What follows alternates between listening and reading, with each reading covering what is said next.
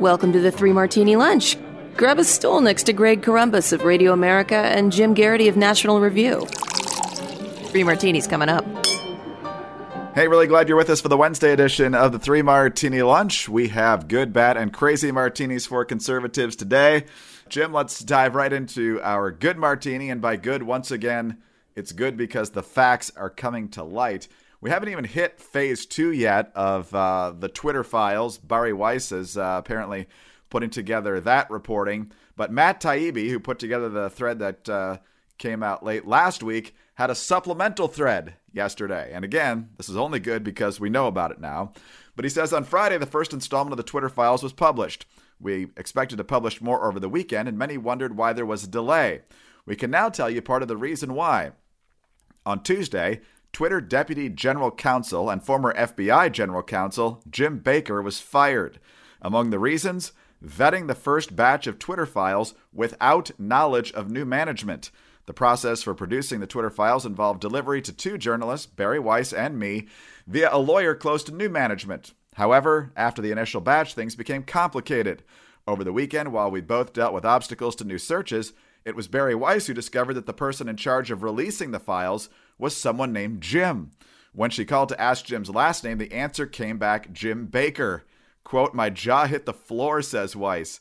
And so Baker, he goes on to talk about how Baker was involved with the Steele dossier and other things that, let's just say, had a partisan tinge to them, to be very mild, over the past several years here, Jim. So once again, we've got the FBI.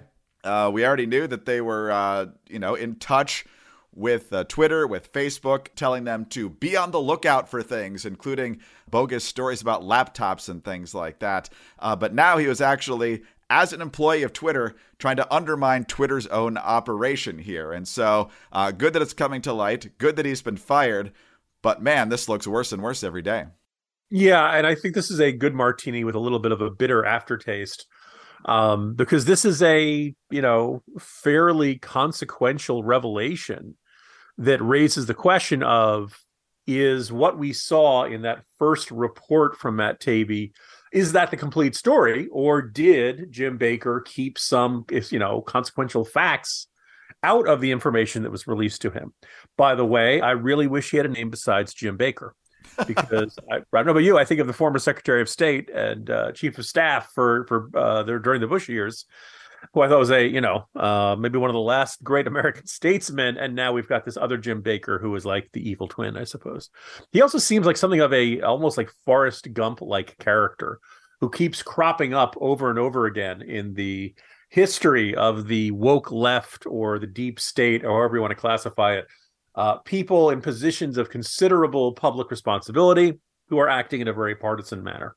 So I don't think anything Taibbi released in the first batch is undone by this or now is no longer reliable, but it is conceivable that there's information out there that Taibbi didn't get to see, and that maybe there's other details in there that will flesh out this story more.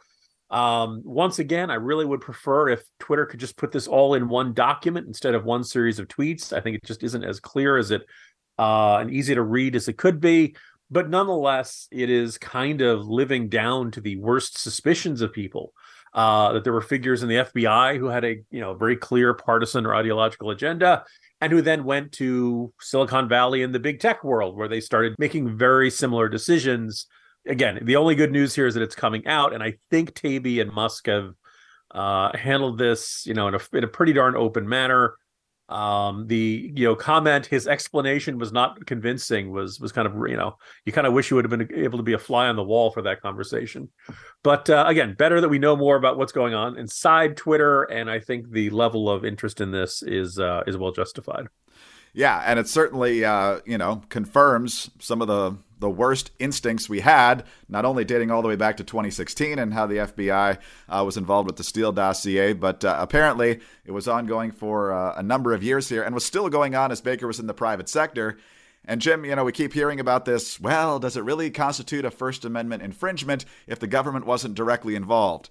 Depends on your definition of directly. He wasn't currently a government employee, but we don't know who he was in contact with, and we don't know whose bidding he was doing potentially here. I mean, if we're not there already, we're getting pretty darn close. Greg, you see these statements, and I kind of wonder, maybe there was a time, I'm going to say pre-1998, before, well, it depends on what the definition of is. But I think we've all, yeah, certainly if you follow the news closely, you've kind of developed these instincts and these reflexes to seek out and spot weasel words and to, find cases where the wording is, well, how are you defining direct involvement? Does that mean that there was indirect involvement? Was there, was there casual behind the scenes discussions of this that may have influenced decisions, that sort of thing? So kind of frustrating to see here, but I guess we've all gotten used to it. And I think there probably was a time where statements like that probably wouldn't get the scrutiny and maybe skepticism that you're seeing today. Well, that kind of frustration about what might be going on at the supposed offices of the impartial parts of our government is enough to pull your hair out, or it might lead you to drink. And if you have that reaction, or you just love your actual martinis, not just the 3-martini lunch, don't forget about your liver. Your liver is your body's master detoxifier. It performs over 500 key functions in your body every day. It needs help, especially if you're not treating it well. And fortunately, there's help. It's called Liver Health Formula. Liver Health Formula contains 12 powerful botanicals that are clinically proven to recharge and protect your liver at the cellular level. It helps restore your liver's detoxifying abilities, it boosts your energy levels, and it can kick your natural metabolism into a higher gear. And they're offering free stuff. You can try Liver Health Formula completely risk-free and receive 5 free gifts when you order today. First, you'll receive a free 30-day supply of nano-powered omega-3. Then you'll also get 4 free ebooks to support every aspect of your health and longevity, regardless of age. Don't miss out on this great deal. Go to getliverhelp.com/martini or call toll-free 800-282-1757 to claim your risk-free supply of Liver Health Formula and all 5 bonus gifts. That's getliverhelp.com/martini or call 800-282-1757. All right, Jim, on to our bad martini now. And to little surprise, we're going to talk a little bit about the Georgia Senate runoff yesterday. I don't think we talked about it that much in the month since the midterm elections. I think partly because we had a lot to dissect from a surprisingly bad midterm election for Republicans, although they will narrowly take the House, of course. And because I think we both had this gut instinct that Warnock was probably going to hang on, which he did. If you want to put it in football terms, Herschel Walker was tackled inside the 3. As of right now, he lost by less than 3 points. I'm sure there's still a few votes straggling in.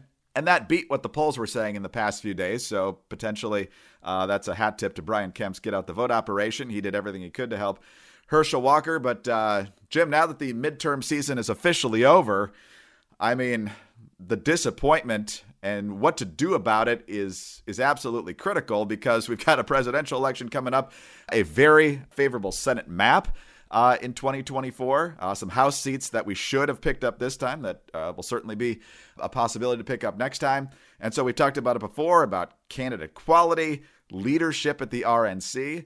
I would add leadership in both chambers of Congress potentially. And so there's a lot of finger pointing. Nobody ever wants to take responsibility.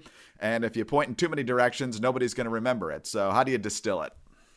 Well, by the way, after our last sponsor, maybe distill is the correct word. The first thing that jumps out at me is that 194,000 people who voted for Herschel Walker in November did not vote yesterday or early vote in the runoff. If he'd had those votes, he would have won. The margin was something like 70,000 votes, I want to say, or maybe 90,000.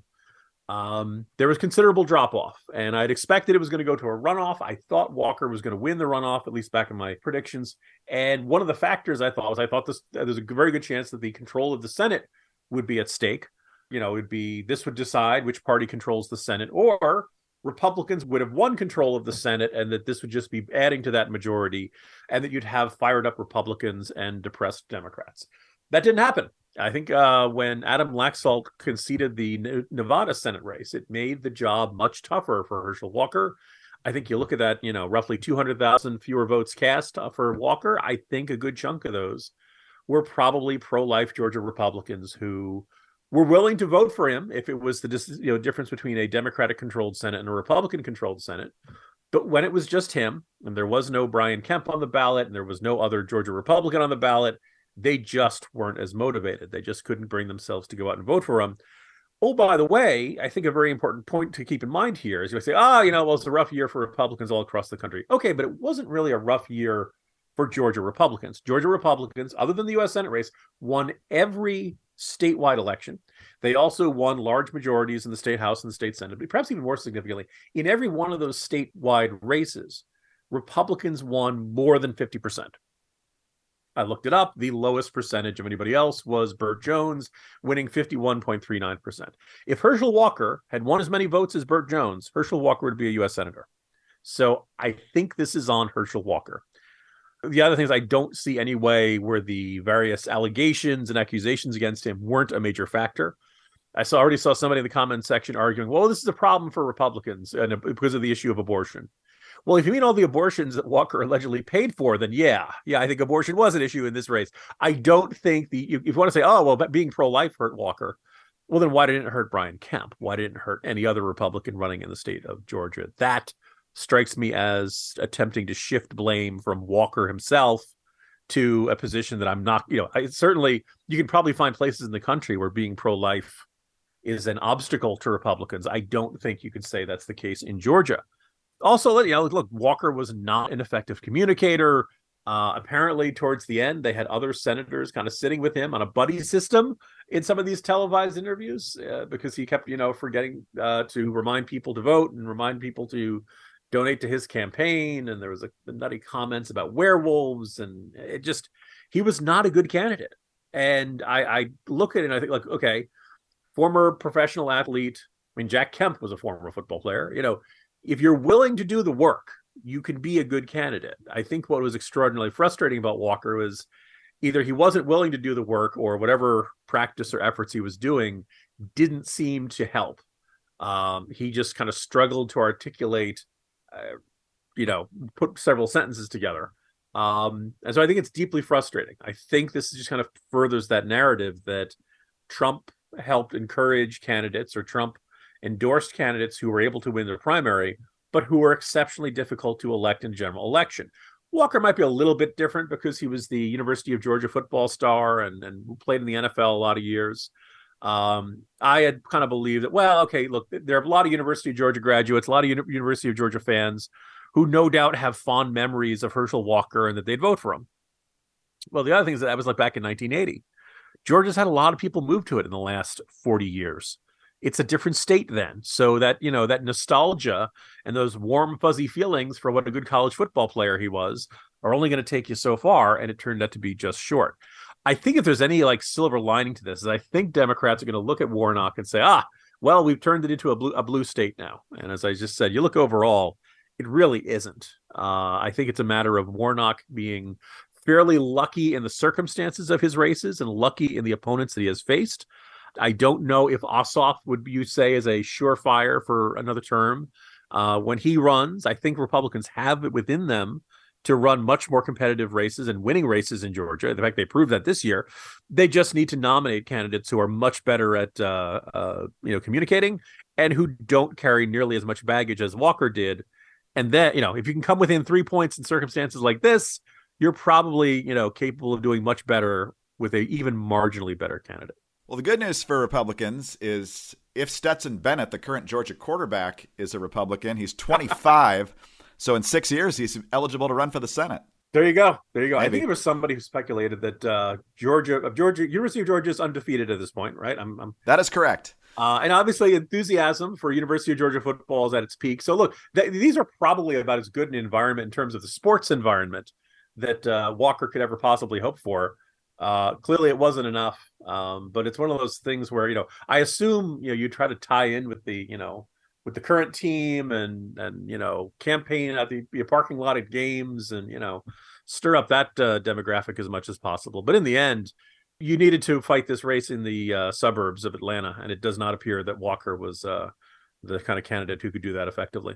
By the way, after picking up 0 Senate seats in what should have been a red wave year, barely taking the House and picking up just 1 governorship while losing 3, the Republicans look like they're going to keep the same RNC chair. Lee Zeldin today saying he's not going to seek it. That leaves the only major challenger to Ronna McDaniel as Harmeet Dillon. But as Harmeet Dillon's Twitter page would point out, she feels like the system's already stacked in McDaniel's favor. And so, Jim, we're probably stuck with the exact same team going forward for the next 2 years. Yeah, and look, after great results like this, who could be just frustrated? This is, akin to keeping Adam Gase in place. This is akin to who is the least favorite Bears coach you've had over the years? Gosh, that's a good one. Mark Trestman probably climbs to the top right away. Okay, this is keeping someone who's accumulated a terrible record and say, but now they're going to get it. This time they're going to do much better. Oh, by the way, I think you look at that record, which I think was the first time since 1934 that the party that controlled the Senate did not lose a single seat in a midterm election. I think Rick Scott has to take some grief for this too. He can point out that, look, he didn't select the candidates. He did not endorse the candidates. The National Republican Senatorial Committee was neutral in the primaries. And I think we can look at that and say, that is an indicator you should have taken sides in these primaries, because a whole bunch of these guys were impossible to elect, even in near ideal, economic, political, ideological circumstances. I'm sure some Bears fans are out there saying, what about Matt Nagy? We did go to the playoffs twice with Matt Nagy, maybe despite him, but we still got there. I'm still going to go with Trestman on that one. No offense to Mr. Trestman. It was not a good 2 years, though. But I'll tell you what is good, and that's Omaha Steaks. I really, truly, genuinely love these. Every time we make an Omaha Steaks filet mignon or a burger or the dogs, it's not just easy and convenient. It really is a delicious meal, and your friends and family are going to love it when you give it to them this season. And it's a phenomenal deal right now, 50% off site-wide, plus an additional $40 off when you use our promo code Martini. We're talking favorites like the legendary Butcher's Cut filet mignon, the air-chilled boneless chicken, those ultra-juicy burgers, and all kinds of meals that can be ready in a flash. Omaha Steaks is ready to ship your order right away, so you should be shopping early and beating the shipping rush. Everything is backed by the unconditional 100% money-back guarantee. And remember, there's a reason why Omaha Steaks has been the leader of gourmet steaks and food for over a century. Omaha Steaks is a gift from the heart, a gift that will be remembered with every unforgettable bite. And now, order with complete confidence today, knowing you are ordering the very best. Listen to this deal again. Visit omahasteaks.com to save 50% site-wide and use our promo code Martini at checkout to get an extra $40 off your order. Minimum order may be required. omahasteaks.com, promo code Martini at checkout. omahasteaks.com, code Martini. All right, Jim, on to our crazy Martini now. And one of the bright spots in California this year was when the San Francisco DA, Chesa Boudin, was bounced overwhelmingly by those rock-ribbed conservative voters in San Francisco. There was a similar effort to get rid of Los Angeles DA George Gascon, but somehow, once again, Republicans didn't get their act together in getting the petitions done correctly, if that's in fact what happened, and so the recall never happened. But now we have more evidence of why there really needs to be one.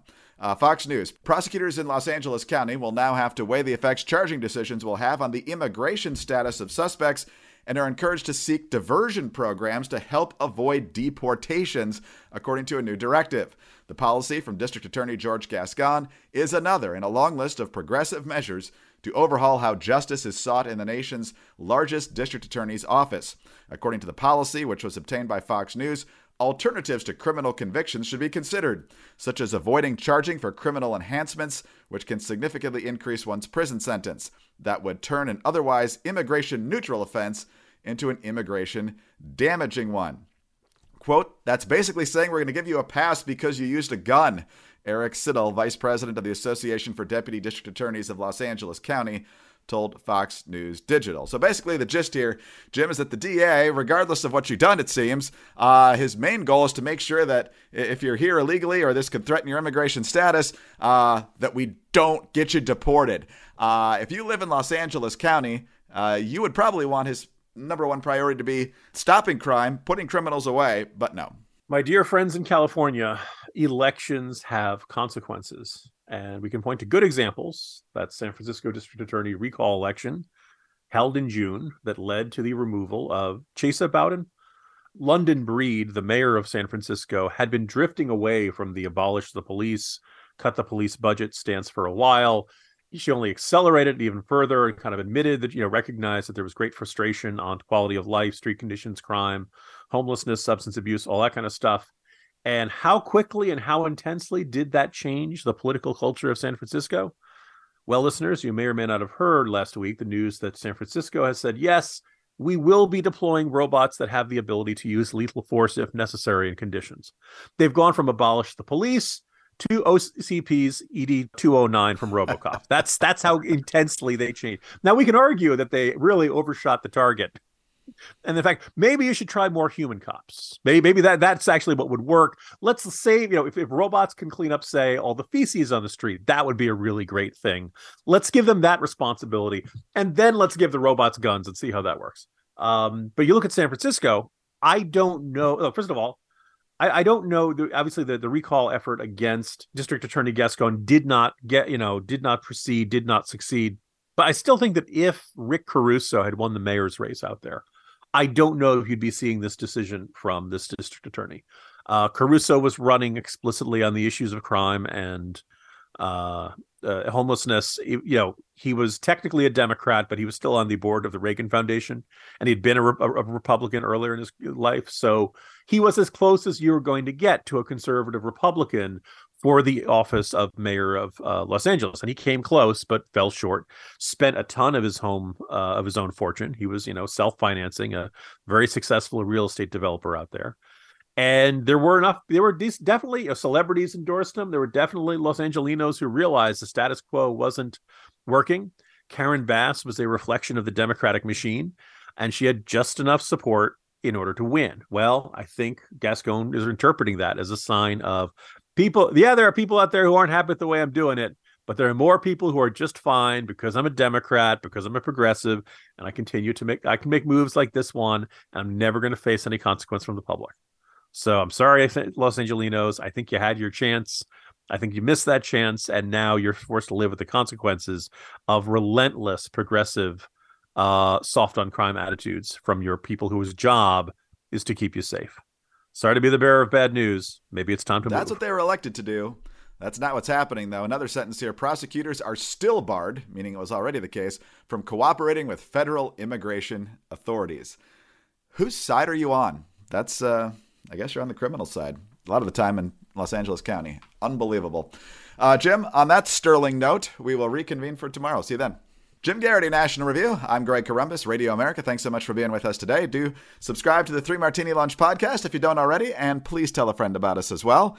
Thank you for those 5-star ratings and your very kind comments. Please keep those coming. They are a big help to us. Get us on your home devices. All you have to say is play 3 Martini Lunch podcast. Follow us on Twitter. He's at Jim Garrity. I'm at Dateline_DC. Go out and get Jim's brand new book, Gathering 5 Storms, and the accompanying short story, Saving the Devil. Have a great Wednesday, and join us again on Thursday for the next 3 Martini Lunch.